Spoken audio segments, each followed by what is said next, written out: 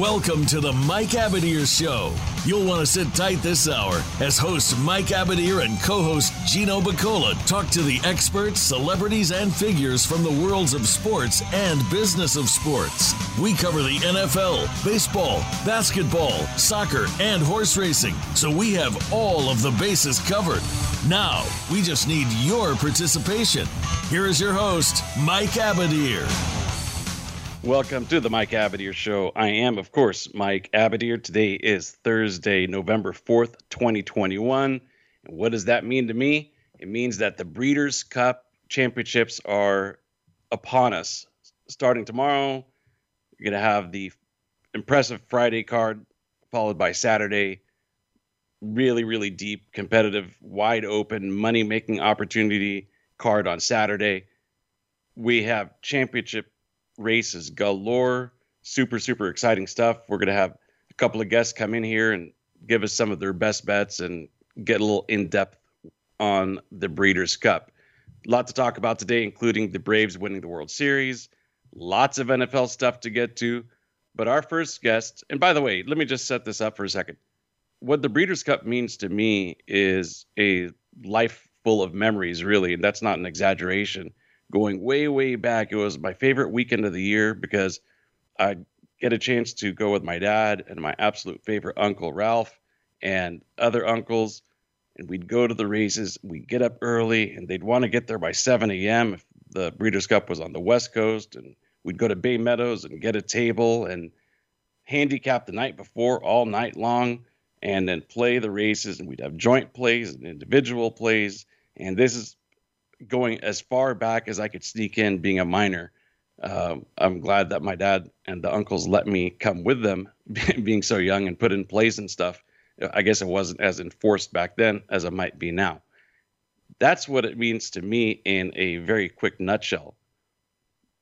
Let's get to our first guest and see what it means to her, because she's been in the game with fairgrounds over in New Orleans.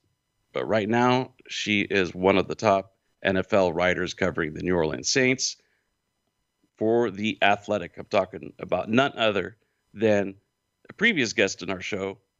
We welcome her today, Kat Terrell. Kat, how are you? I'm doing great. How are you? I'm doing pretty well, Kat. Just in terms of, before we get to this weekend, how far back do you go with the Breeders' Cup? That's hard to say. I got into racing when I was pretty young. I'm trying to remember, like, when I first started watching the Breeders' Cup or getting into it. I'm sure it was before this, but my real first memory, I mean, some people here are going to laugh, but probably 2004, when I was a teenager, I was 14, when Ghost Sapper was just on that run. And, I mean, man, he was just so dominant. And that was, the last Breeders' Cup, or the only Breeders' Cup, I think, at Lone Star Park, which is unfortunate. It was kind of fun when they went to some of these smaller tracks or less known tracks. But yeah, unless I'm getting the year wrong, and I don't think I am, that's kind of how far back I remember when I really started looking at this year after year.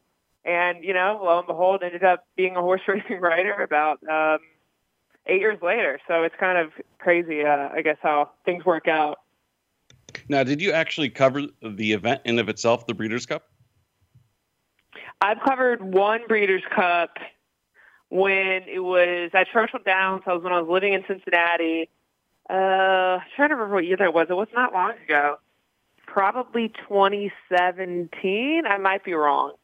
I've not covered the Breeders' Cup at Keeneland, which is unfortunate because I know that would be tons of fun, and I would love to be out there this weekend. But, my other job, my primary job as an NFL writer, takes precedent over me going to California, which is sad, but not that sad. Well, let's talk about the other job for a quick second before we get into the races here. You cover the Saints for The Athletic, as I mentioned in the intro. How does the team feel right now being forced to move on from Jameis Winston?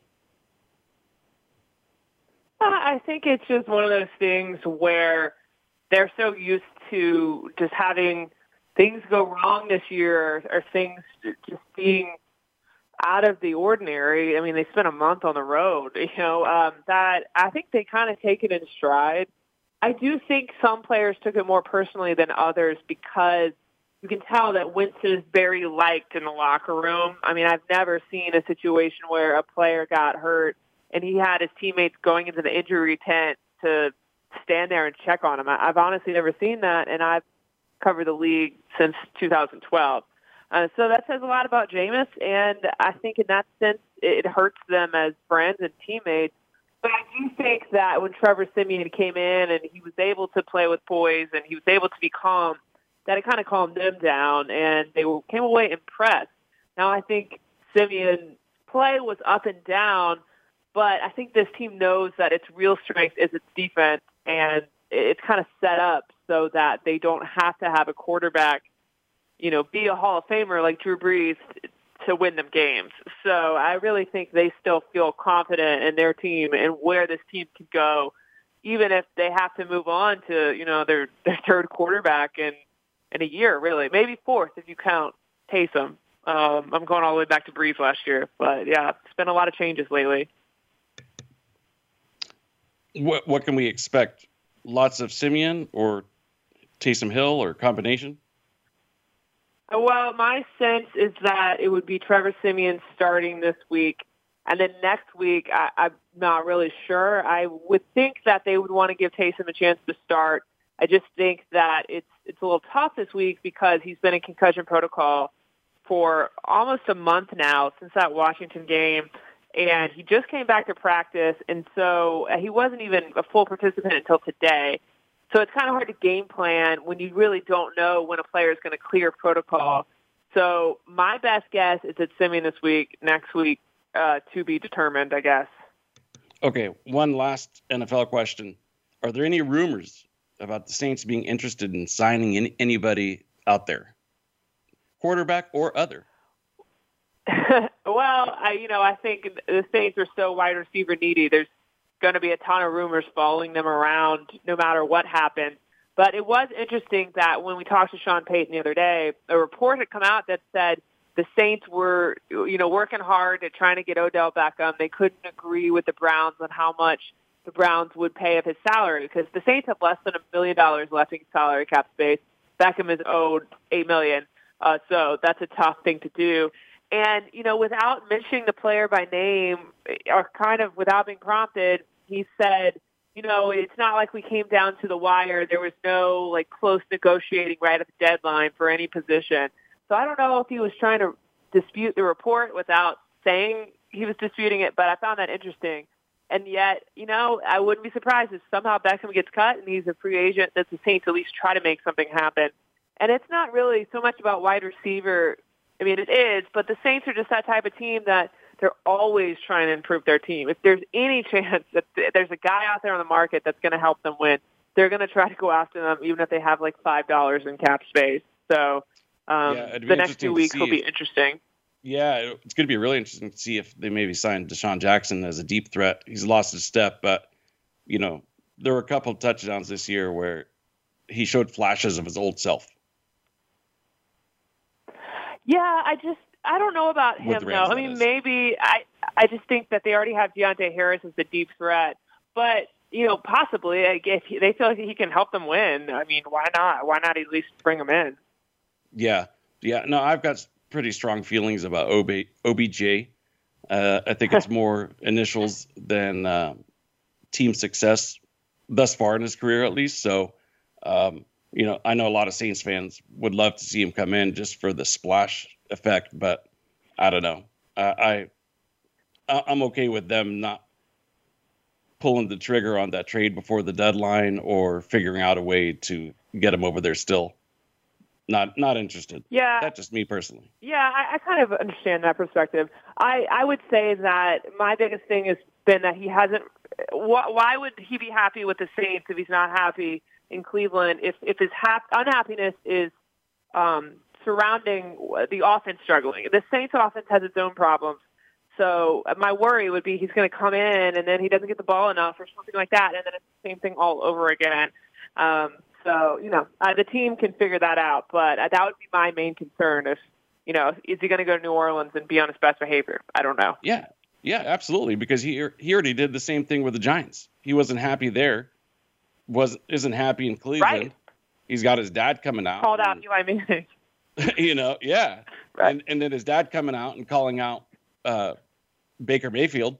So there's a repetitive kind of theme here.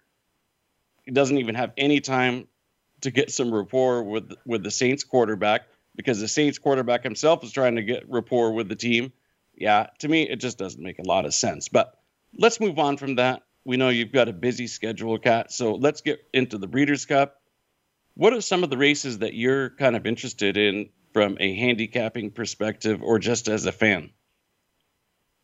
Well, truthfully, things have been so crazy with the Saints this week. I'm trying to write the handicapping column or put my best bets out, and I had to tell them I'm going to do it.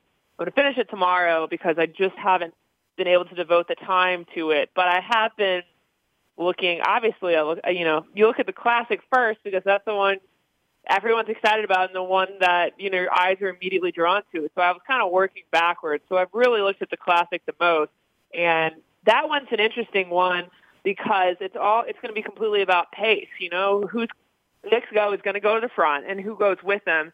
And if you have a bunch of horses go to the front, because there is a lot of speed in the race, does the pace fall apart and set up for someone like Essential Quality, who I think is a fantastic horse. I think it's interesting from a handicapping perspective. I think it's interesting from a fan perspective because, you've got Medina Spirit, who's been the subject of all this controversy. You've got Essential Quality, who was favored to win the Kentucky Derby, even though I didn't really like him in that race. And I think had a bad trip and came in fourth, but has been great ever since. And you've got Knicks Go, who's 5 years old and, just keeps chugging along.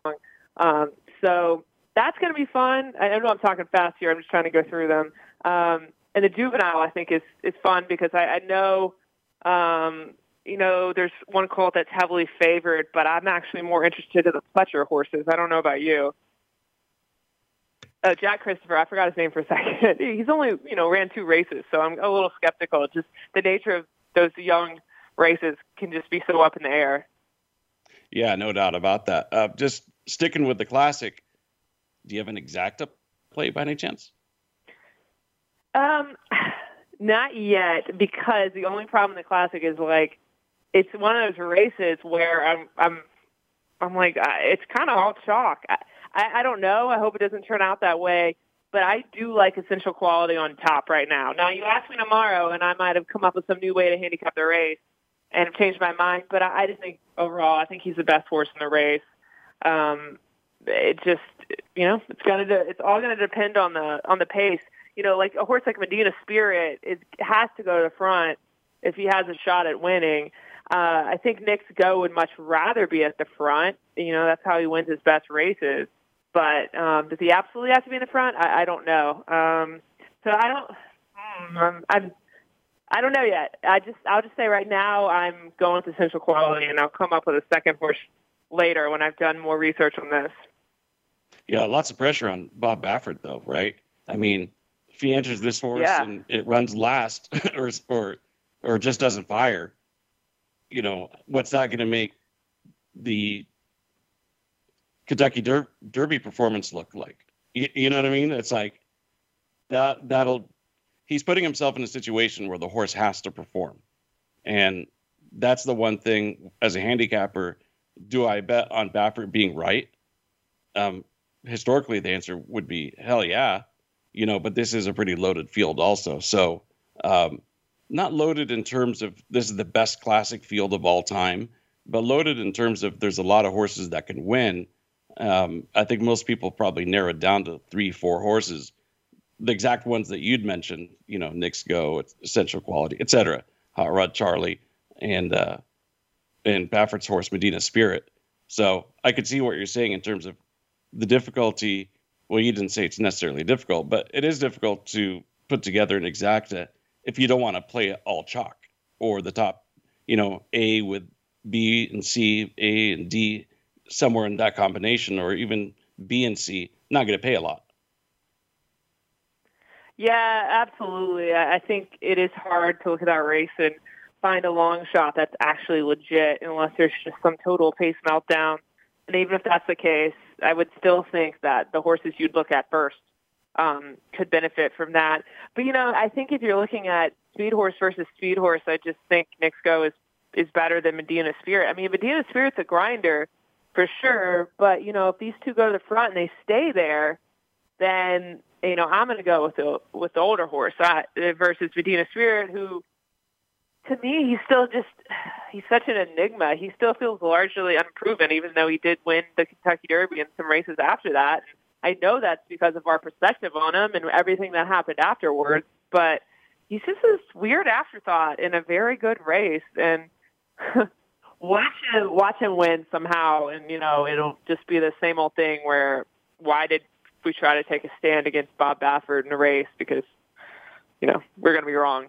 But he has some interesting juveniles, too. So that's why I kind of mentioned the juvenile as another interesting race, maybe more so from a handicapping perspective than a pure fan perspective, though. Yeah, we're talking to Kat Terrell from The Athletic. She's also in her past life, covered horse racing for Fairgrounds. Tremendous rider. Check her out. What is your handle, Kat? It's Kat_Terrell, TERRELL. There you guys have it. So we were talking about Saturday's race 12 for the Classic, and then Friday's race 9, which is the juvenile. You got a loaded trio, or I guess duo of Pletcher horses. And this one here is going to be all about beating Chad Brown's Jack Christopher. Chad Brown, Jose Ortiz, 9-5. Just about anything beyond that, you're going to get a price. Probably Bob Baffert's horse Cornish, ridden by Mike Smith, is going to get some action too. But if you could beat either of those two, you're going to make a lot of money in this race. Yeah, and I just read, I didn't know this, but Mike Smith chose him over the other Baffert horse, for what that's worth. That's always an interesting angle to look at.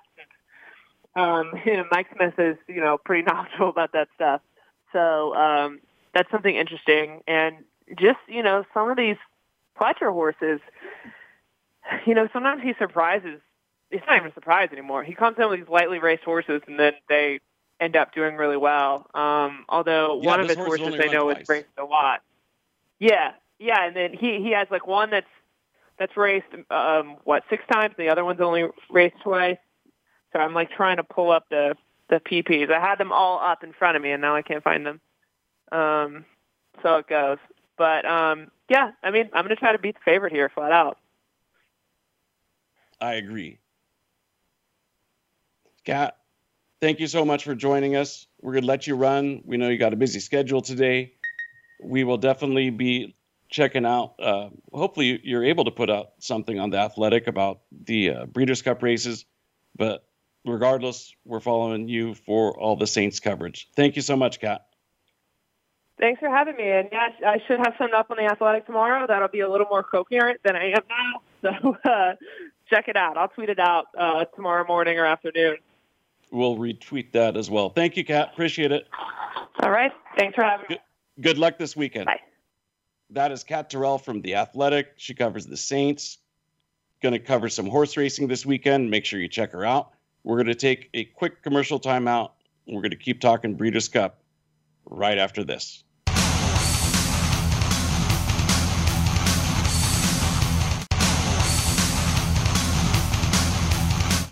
Follow us on Twitter at VoiceAmericaTRN. Get the lowdown on guests, new shows, and your favorites. That's VoiceAmericaTRN. Want to play the ponies and win? At Winning Ponies, we go inside and behind the scenes with the top jockeys, trainers, and handicappers. The Winning Ponies radio show with John Englehart, racing's regular guy, is the perfect complement to the Winning Ponies handicapping website. Catch us live every Thursday at 8 p.m. Eastern, 5 p.m. Pacific on the Voice America Variety Channel. Win prizes just for calling in. Have you had a chance to check out Voice America's online magazine and blog? If you love our hosts and shows, check out articles that give an even deeper perspective.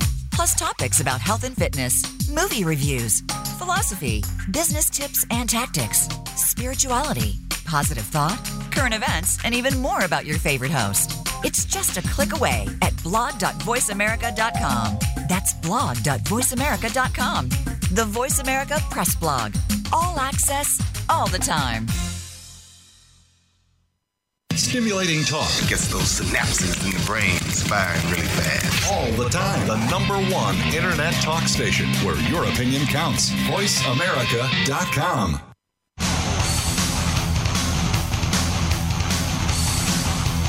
This is the Mike Abadir Show.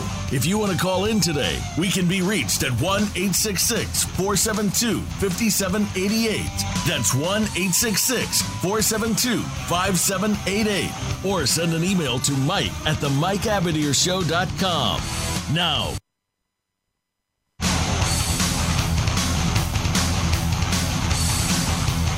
this is the Mike Abadir Show.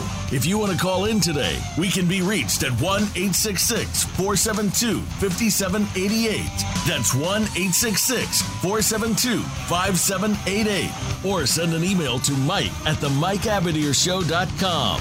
Now, back to this week's program. You know, every year we do this Breeders' Cup preview show. Over the years, we've had a lot of very interesting guests, ranging from many of the TVG hosts and expert handicappers, etc. We're going to start a new tradition here, Racing with Judd. Check him out. Great product, great Breeders' Cup analysis, great handicapping year-round.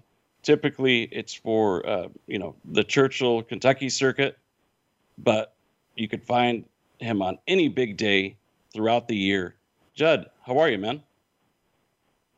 I'm doing well. How you doing, Mike? I'm doing pretty well, man. How far back do you go with the Breeders' Cup?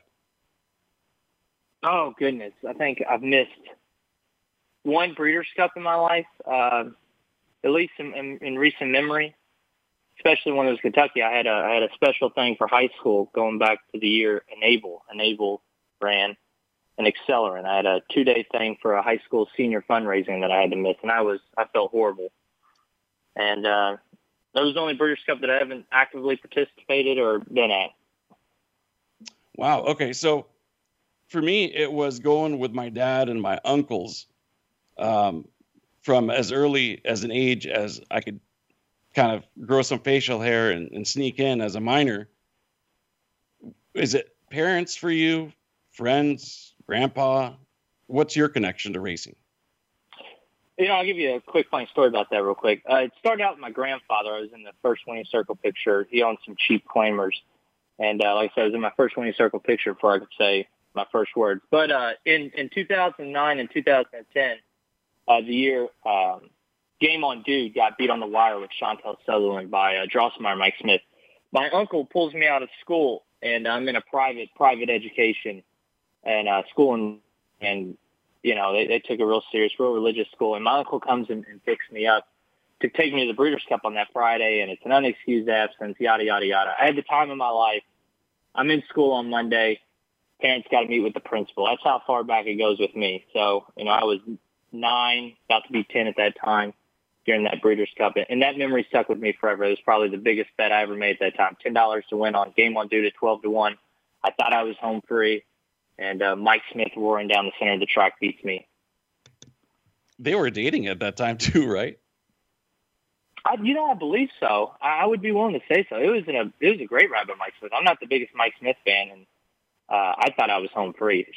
Chantel rode a heck of a race, and that was the only time Game on Dude was ever any good odds. He ended up being favored after that and all those big grade ones. But I'll never forget that $10 win bet. I thought I was something special. And now sometimes I wish I'd go back to a $10 win bet. I'll tell you that. Yeah, no doubt, man. Well, clearly your grandfather had his priorities straight. Oh yeah, dude. Working, he would cool out his own horses for Gary Hartledge Small Barn in Kentucky, and he had a ton of success. And it's my passion ever since. I truly love it. Good stuff, man. So on to what the listeners are here for, which is winners, plays. How can we make some money this weekend? Let's start with Friday. I know you like the 5th race, which is the juvenile sprint, I believe. Yeah, 5 furlongs. 6th race. Oh, race 6. Excuse me. I'm on Saturday. Let me get that back to Friday. 5 furlongs, grade 2, killer field. We got some of the usual suspects like Wesley Ward. We got some shippers coming in here. We got Peter Miller, the local guy.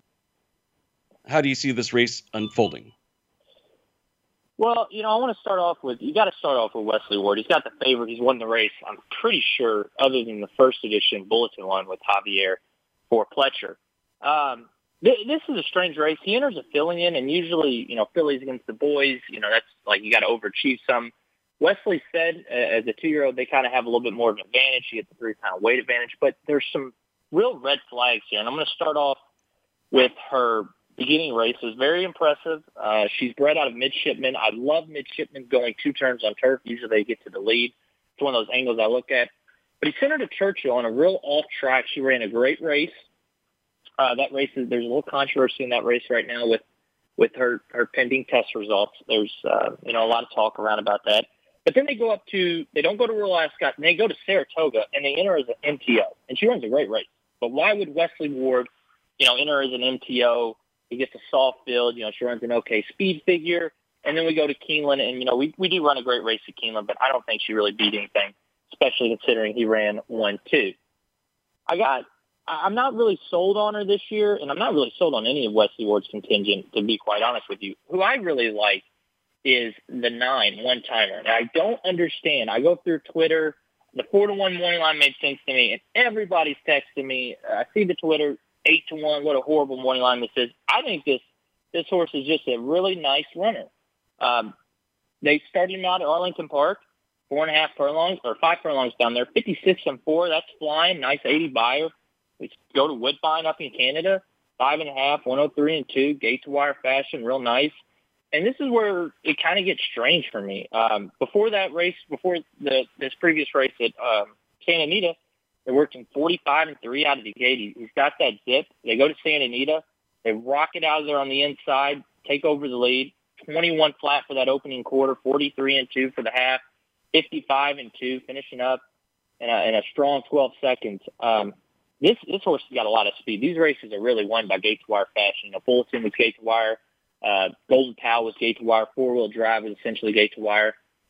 This is the fastest runner in this race. And Larry Rivelli's a fantastic trainer. He brings in ET for the ride. It's their only call. I just don't understand kind of the disrespect this horse is getting. And I'm going to take a stab. I don't see anybody who's faster in this race. And time to party, you were talking about the Peter Miller horse. Flavien Prat almost got this horse down. Rode him down at the wire and almost got him. It didn't look too close, but I could see that result coming right back. I think in that race, the 3 horse, Go Bears Go, is really the most intriguing horse of the Breeders' Cup. Strong races at 5 furlongs, strong races at 6 furlongs. They stretched out. It didn't go well. They come here, kind of more of an interesting entry. They get John Velasquez. They get back on a hard turf course, and they're going 5 furlongs. This horse could really finish up and quite possibly could pull off the upset. This horse racing in the UK, Newmarket, and in Ireland. We always see Euros win in the Breeders' Cup? They always make their presence felt. Do you have any sense of who are the ones to look out for, either on Friday or Saturday? Is there anybody that stood out to you? Well, actually, I'll tell you exactly how I handicapped the Euros. A couple of years ago at Keeneland, I learned something. Hit it a bomb won the Breeders' Cup Juvenile. And the way to do it is, I don't know Euros. Anybody can tell you they know Euros. You don't really know Euros. You got to look at the offshore market. What is the bookmakers over there deciding? If those odds, if there's a big odds discrepancy, they know something, and you're getting them here. Like, Hit It a Bomb was like 7-2 over in Europe. A buddy of mine named Matt Miller pointed this out to me in the Breeders' Cup Juvenile, and he's like 7-1 here at Keeneland, and he wins. So I look at the offshore markets, and I try to compare the odds and see a little bit of value. But of course, what's a good site to see? I'm sorry. What's a good site to see the up to the second Euro odds? Offshore. Oh, I kind of check a lot of them. Last night I was looking at Betfair. Bet US Racing was offering some stuff. So I just honestly just search on Google. You don't want to play those. There's different laws here, but you can feel free to research it. Betfair's got some really good stuff, and just to see what you can look it up online. William Hill's got some of their odds, and you just look at the discrepancies. And when they're all aboard on low odds, they know. Those people have been watching those races. They know what they're shipping over, especially when our contingent isn't as good. But I will say, in a 5 furlong turf race, I know a foreigner won it last year in the turf sprint. I just feel like we have so much speed. And at Delmar, 5 furlongs, you want to be on the lead gate to wire. Of course, today won in the third race. You just want to go gate to wire. And they usually, they got the turn of foot. They're always rocking and rolling late. But I feel like in these 5 furlong turf races, I'm going to stick to the speed. The Larry Ravellis, even the Wesley Wards, gate-to-wire fashion is what I'm looking for. So that's your favorite on Friday. And by the way, for those who are interested, my exacta play is 8, 9, 10. One-timer on top, Averly Jane, and Time to Party. So we're kind of similar. Oh, yeah, that's a great pick. I mean, I couldn't tell you enough that it wouldn't shock me if Averly Jane won. I'm just curious why all of a sudden the move to turf, especially when they threw out Royal Ascot in the spring.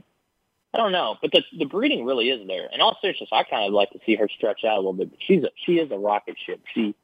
Her race at Churchill, really, I was there. I think that was the Tuesday or Wednesday of Derby week. They always run that race, and she ran a really nice race. Tyler was so professional with her. He tapped her once with the right stick, and she just took off, and she really showed that she's a nice mover. This horse has done no wrong. 4 for 4, 4 races out, 4 wins, everything between 4.5 and 5.5 furlongs. Only 1 on turf, but it looked pretty damn good. Looked real good. Yeah, let's keep it moving then. So, is there anything else on Friday, or should we shift to Saturday? Friday, I just want to run over quick things. The Corniche Jack Christopher matchup is going to be really, really intriguing to watch. Charlie Appleby, I think, could run 1-2 in the last. That's one. Modern Games. Modern Games has taken a ton of play in the overseas markets and stuff. He's really getting hammered. It seems like that's one that a lot of people from the Charlie Appleby camp really like. I took the other Charlie Appleby. That's in race 10 on Friday. Yeah, that's the last race. I took the other Charlie Appleby on top. Race 10 on Friday. Race 10 on Friday. And I like Frankie Dettori. That's going to be a really intriguing race. Modern Games 5-1 over here. What is it overseas? Last time I looked, it was like 7-2, 3-1. Okay, taking some good action. So this is a very interesting race. We got the Appleby horses. We got the Appleby horses, as you mentioned. We got a trio of Cassie horses. We got Christopher Clement in here. Mike Maker represented. Brad Cox represented. Doug O'Neill. Or did I see Doug O'Neill? No. Yes, Doug O'Neill. Yeah, McKinnon. That's owned by the hockey player. Yeah, there you go. That's right. Morning line favorites 4-1. So you know that you're going to get a price regardless of who you use here. Let's go to Saturday. Sure. And that's the race the Euros have done well. Oh, yeah. No doubt about that. So let's slide over to Saturday. And you want to talk about race 5 on Saturday, which is let me scroll to it. Well, you could tell us. The Breeders' Cup Turf Sprint. It's really it's just the same thing I did with the last race. It's the fastest horse I want to take. Lieutenant Dan comes into this race. He's got 2 Euros to his inside on last year's champion Glass Slippers and another very nice runner, but I still don't see them showing the pop out of the gate. So essentially, I'm looking at this. He draws the 2-hole, and his only speed in Golden Pal, the obvious favorite, last year's juvenile turf winner, one of the fastest horses in the country, Golden Pal, is drawn on his inside. I think Lieutenant Dan's faster than him. I mean, 5 furlongs and 55 and 4 2 back just sticks out to me. The 100 buyer, if you believe in buyers, I'm all in on this horse. I was there last time for Golden Pal's last race, and I just thought he didn't travel well. And for sure, he didn't beat anything. Extravagant Kid is, I know he went out there in Dubai. I'm not sold on Extravagant Kid. He ran up against Firecrow for Ron Moquette. Firecrow actually put his nose in front, and I know it looks impressive to Golden Pal, dug back in, but I'm just not sold on Golden Pal in that last race. I think Golden Pal is very vulnerable. So I'm all in on Lieutenant Dan. Yeah, I misspoke. I said 4-1, but it's 7-2 is the morning line with Golden Pal, of course. Where did I see 4-1? I don't even know. Anyways, I guess that was the last race. This is another race where just about any horse you pick is going to give you a square price. Oh, yeah. It's such a tough race, too. I mean, you miss the break, you're done. You got Wesley Ward with Golden Pal, Rest Me Red. They got a lot of speed. It's great to see the defending champion Glass Slippers come back into this race. And Glass Slippers form's a little muddy. I watched those replays. Glass Slippers could pull the upset off again, but I'm just not big on, closing, going 5 furlongs on the turf when Lieutenant Dan, 2 for 2 over the surface, crushed the summer, won the grade 2 last out going 6.5 furlongs and won 11-3. I know it was down the hill. Cuts back. Giovanni Franco is a very underrated rider. It's good to see him return the call. I like these connections. They took a year off. Something went wrong, but clearly he is better than ever, and he is fast. He's a fast runner. One of the reasons that Judd is saying if you miss the break, you're kind of, up the creek, if you will, is because of the configuration of Del Mar. There's an immediate turn, right? Oh, yeah. The one thing about one-timer that I was concerned about is the post position's horrible. I'd like to have that inside draw. And like I said, with Lieutenant Dan, I don't see the 1 or 2 showing. They might show – they'll be close just because they're on the inside, but they're not going to keep up with Golden Pal and Lieutenant Dan. So he's going to be able to slip into the 2-path, have the target on him, which he is set right off the lead before – when I say set right off the lead, he's been up there ding-donging it head-to-head, and he's been able to kick on.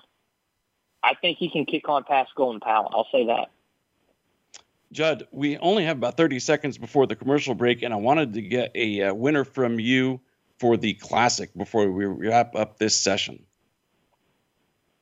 Nick Sco. It's all Nick Sco. Brad Cox is the best trainer in the country. He's going to run 1-2 with Nick Sco and Essential Quality. Our sheet, the partner that helps me write this, Luke Heaver, did a lot of work for Brad Cox.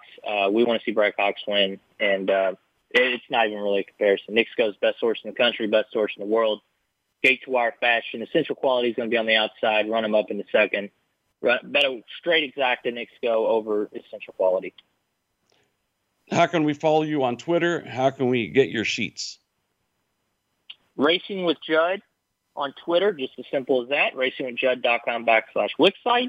Feel free to follow me on the Twitter, DM me. The Breeders' Cup sheets are up for sale. I know Mike Scott tomorrow is in his possession. Hopefully he likes it, and let's make some money. Let's do it, my man. Really appreciate it. Thank you so much for joining us and giving out some money-making picks, hopefully. No, I can't thank you enough. Always a pleasure. That's Racing with Judd. Check him out, guys. You will definitely like the analysis. Stay with us. We're going to be back with some more Breeders' Cup talk right after this.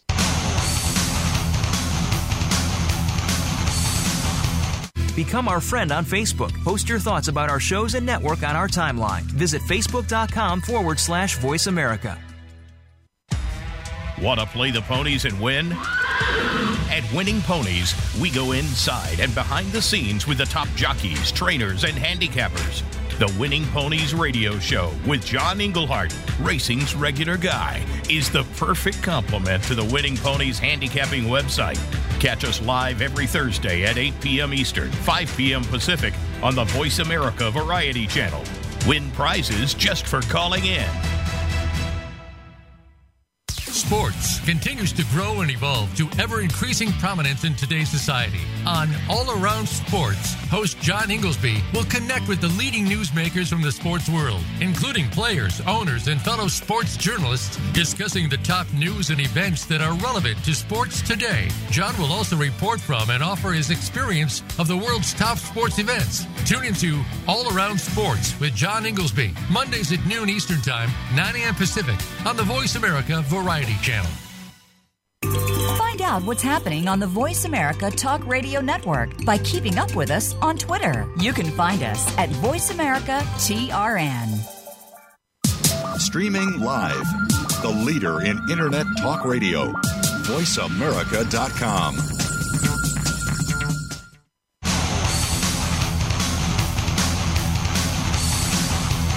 This is the Mike Abadir Show.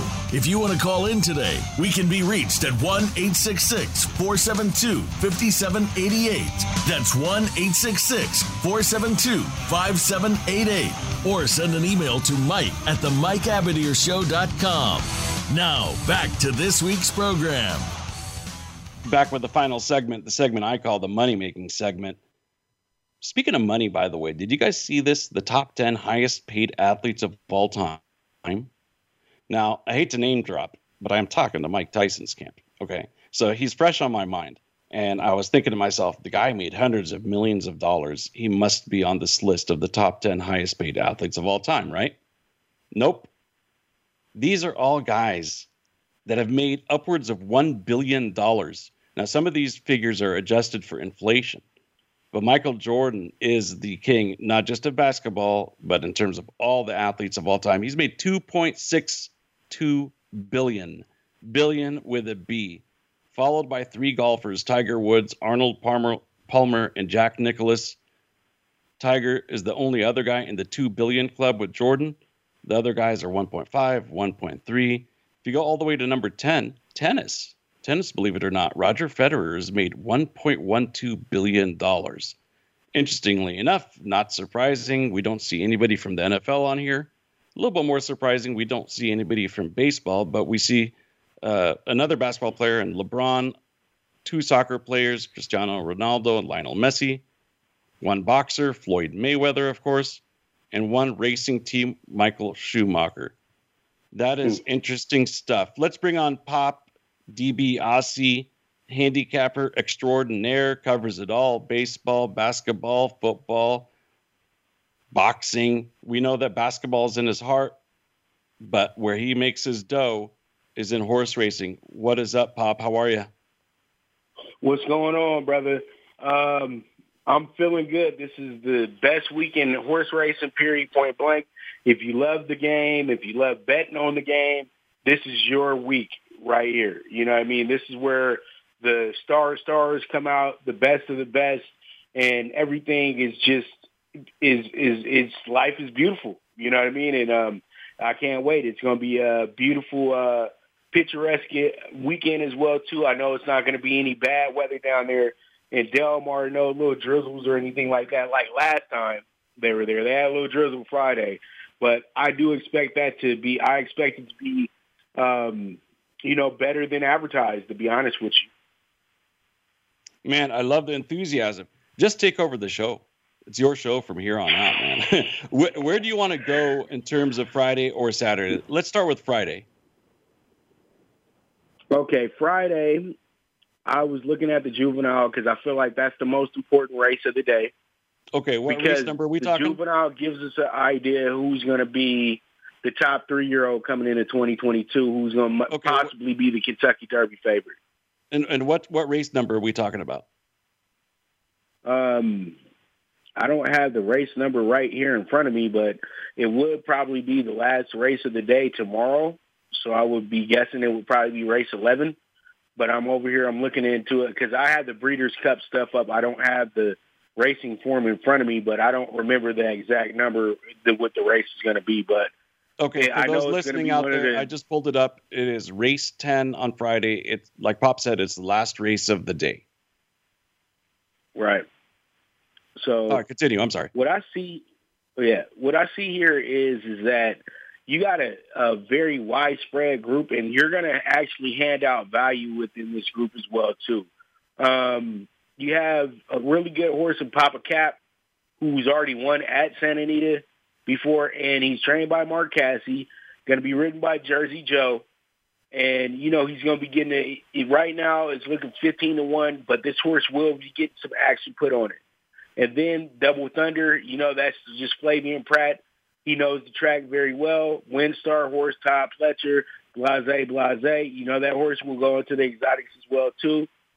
And from what I can see here, it's just a wide open race, Mike. And there's a lot of really good horses in here. Jack Christopher really stands out with this group because he's done so well on the East Coast. But, it would have been best if you thought that this horse was really, really talented if you guys shipped him. But, sometimes you just got to stay at home and get the horse, comfortable.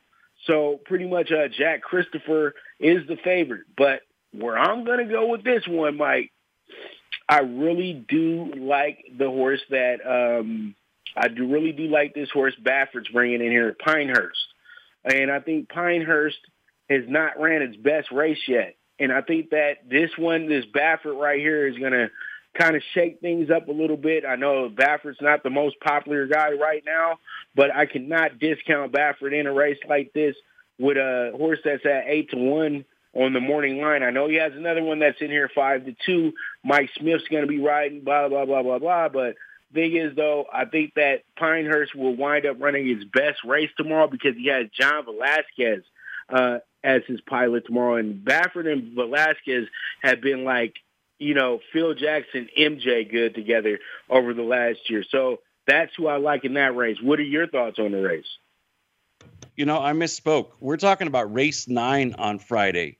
Race 9 on Friday, and that is for a mile and a 16th. When I was handicapping this race,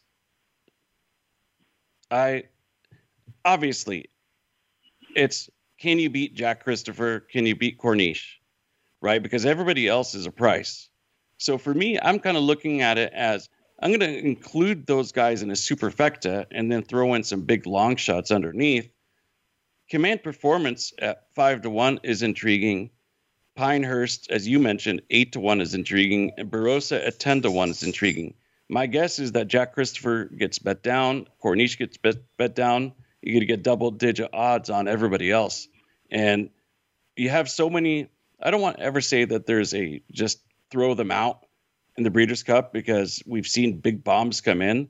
But you got a handful of horses at 30-1.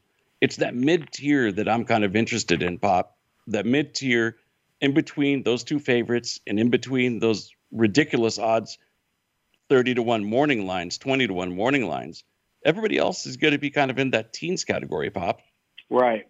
And this sets up to be just exactly, literally, how the last juvenile was at Del Mar.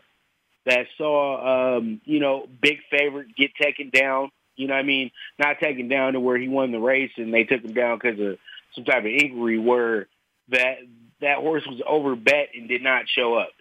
So pretty much that's what the angle I'm looking at as well, too. And that's why I like Pinehurst because I like the combination of jockey trainer, and I don't even really like handicapping like that, but I know how good these two have been together all year, and I think that this will be a good move for Pinehurst. And it cracks me up because Barossa and Pinehurst are literally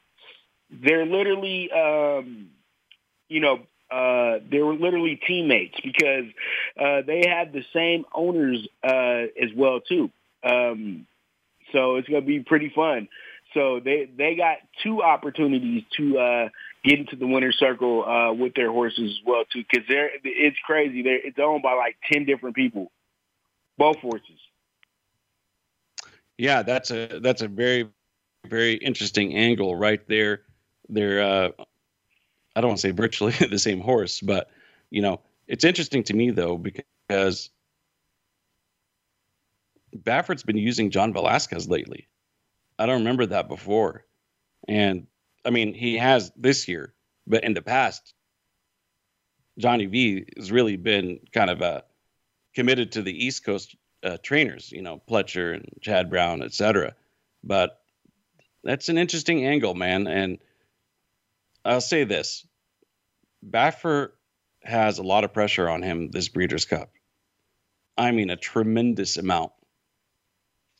He's got to come ready to perform or else, right? Reputation-wise, he's going to take a very, very big hit. I'm betting that he does not take a hit and he solidifies his position as the top trainer in America. That's just me personally, Pop. Let's keep it moving. We got little time left here. What are you looking at on Saturday? Well, I love the turf race. I always will be a big fan of the turf race. I remember I had the filly a few years ago at Keeneland, not the recent Keeneland one, but the first one at Keeneland. She ran so good that day as well, too. So, so don't sleep on the fillies in this race. But this is another race that I feel will be a little formful because it is the turf, and the turf is going to be real firm. And I think it's going to be one of these imports. And the import that I'm looking at right now, and I really am kind of astonished with the horse a little bit from seeing what's going on with it. I really like this horse, Bolshoi Ballet. I think that Aidan O'Brien is not going to come over here and try to be empty-handed once again. And then he has one of the best jockeys in the world, riding that horse as well, too, in Ryan Moore.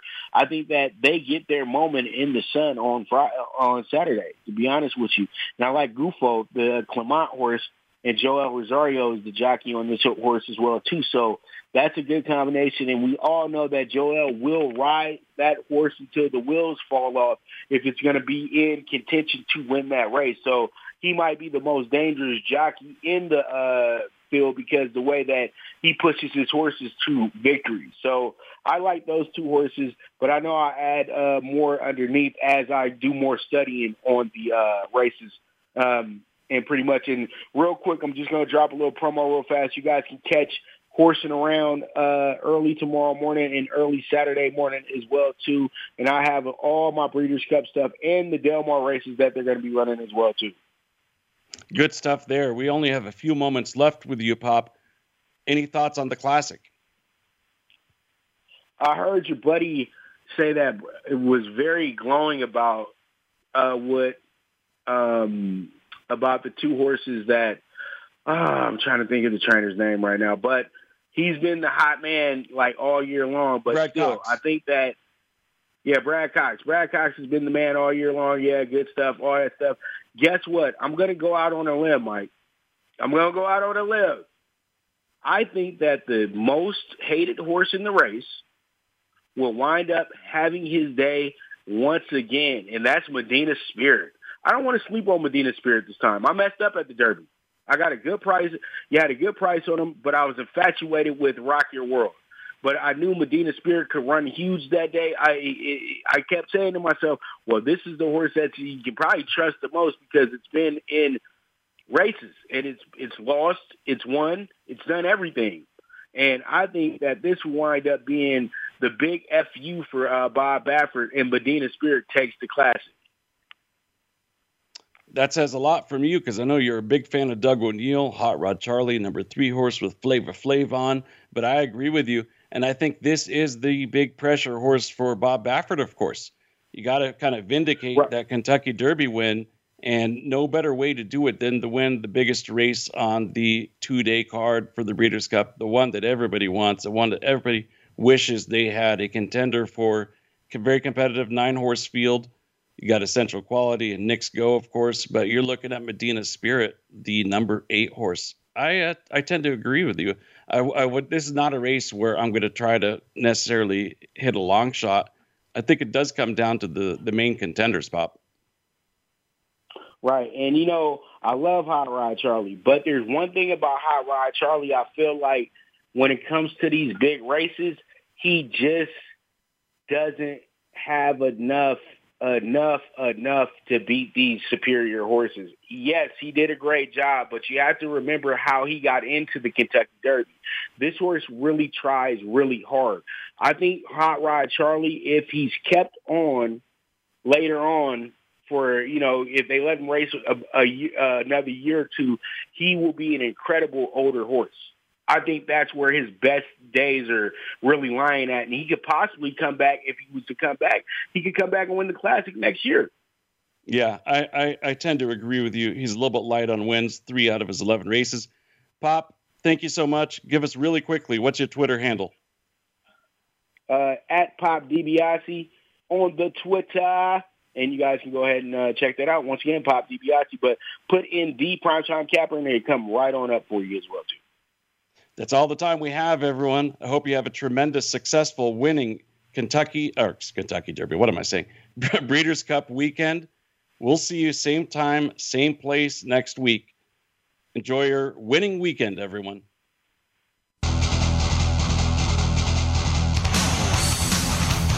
Thanks for joining us this week for the Mike Abadir Show. Please tune in again next Thursday at 7 p.m. Eastern Time and 4 p.m. Pacific Time for another show with Mike and his co-host, Gino Bacola, on the Voice America Variety Channel. Have a great week.